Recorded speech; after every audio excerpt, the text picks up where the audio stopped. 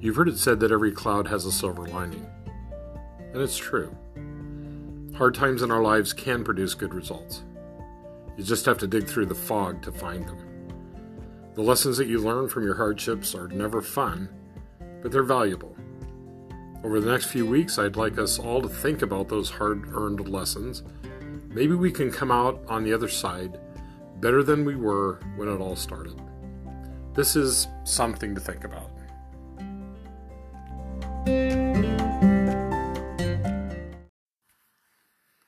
I was named after my Uncle Roy. I call him my crazy Uncle Roy because my crazy Uncle Roy loves humor. He can tell you stories until you cry, you're laughing so hard. Here's a sample. My uncle lives on about a dozen acres of wooded land in an old hunting shack that he and my grandfather converted into a small permanent house back in the 40s. On Christmas Eve years ago, he and his wife had the grandkids over. After supper, my uncle told everyone that he was going outside to grab some more wood for the fireplace. He walked out the back door, grabbed a chunk of firewood, and threw it up on the roof. Of course, it went thumping and bumping down the incline. No one in the house could have missed the racket. My uncle ran back into the house, grabbed his Browning 12-gauge from the pegs above the fireplace. The Browning was always loaded, of course, and then he scurried out the back door, let off a couple of rounds. He ran back into the house. "Did you hear that? I can't believe it. Just when I went out to get some wood, a fat man in a red suit plopped down on the roof and tried to sneak down our chimney. But I got him. I think I got him." The grandkids' eyes got as wide as the kitchen table. "Grandpa," they said, "you shot Santa Claus." It took his wife a half hour to convince the kids that Santa was alive and well. That's my Uncle Roy. Okay, maybe you think that was more mean than it was funny, but that's my Uncle Roy. The point is, he loves humor. He loves to laugh. And he loves to make people laugh. His sister, my mom, passed a good chunk of that DNA onto me. I'm not quite that crazy, but I do love a good belly laugh.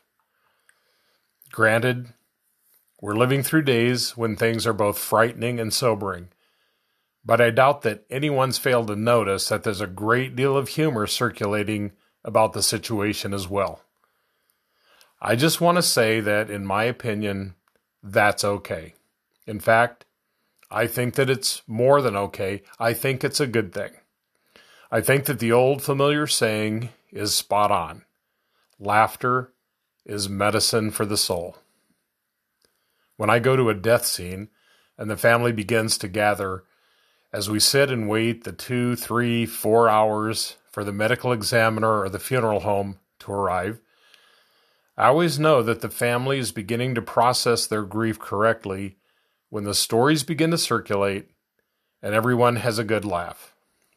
Humor is healthy. In fact, it's healing. Maybe that's why my crazy Uncle Roy has lived so long. I believe that God himself loves humor. I think he built it into us. Author David Peters suggests that there are over 1,000 humorous stories or statements in the Bible. It's okay to laugh, even in the face of darkness. So, I hope you're not frozen by fear. I hope you're finding a deepening faith.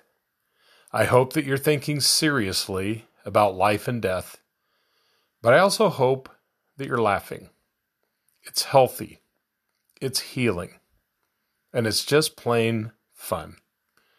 Sure, humor can cross the lines of appropriateness, but a lack of humor is just as bad, maybe worse. If you can't find some humor in life, maybe lots of it, I, for one, feel sorry for you. Okay, if you have small children, it might not be a good idea to run outside and pretend that you shot the Easter Bunny, but please, find some creative ways to laugh and to make others laugh. You'll all feel better because of it. It's something to think about.